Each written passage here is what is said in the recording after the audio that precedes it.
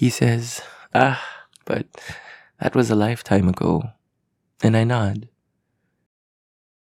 Sometimes memories are so distant, they stop belonging to you. I remember loving him.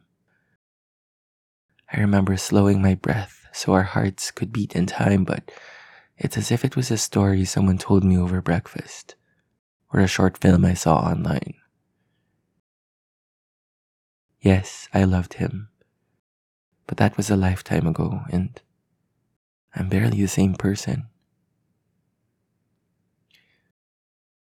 One day, I believe all the socks who've lost their pairs will find their missing halves. When that time comes, would we still feel the same?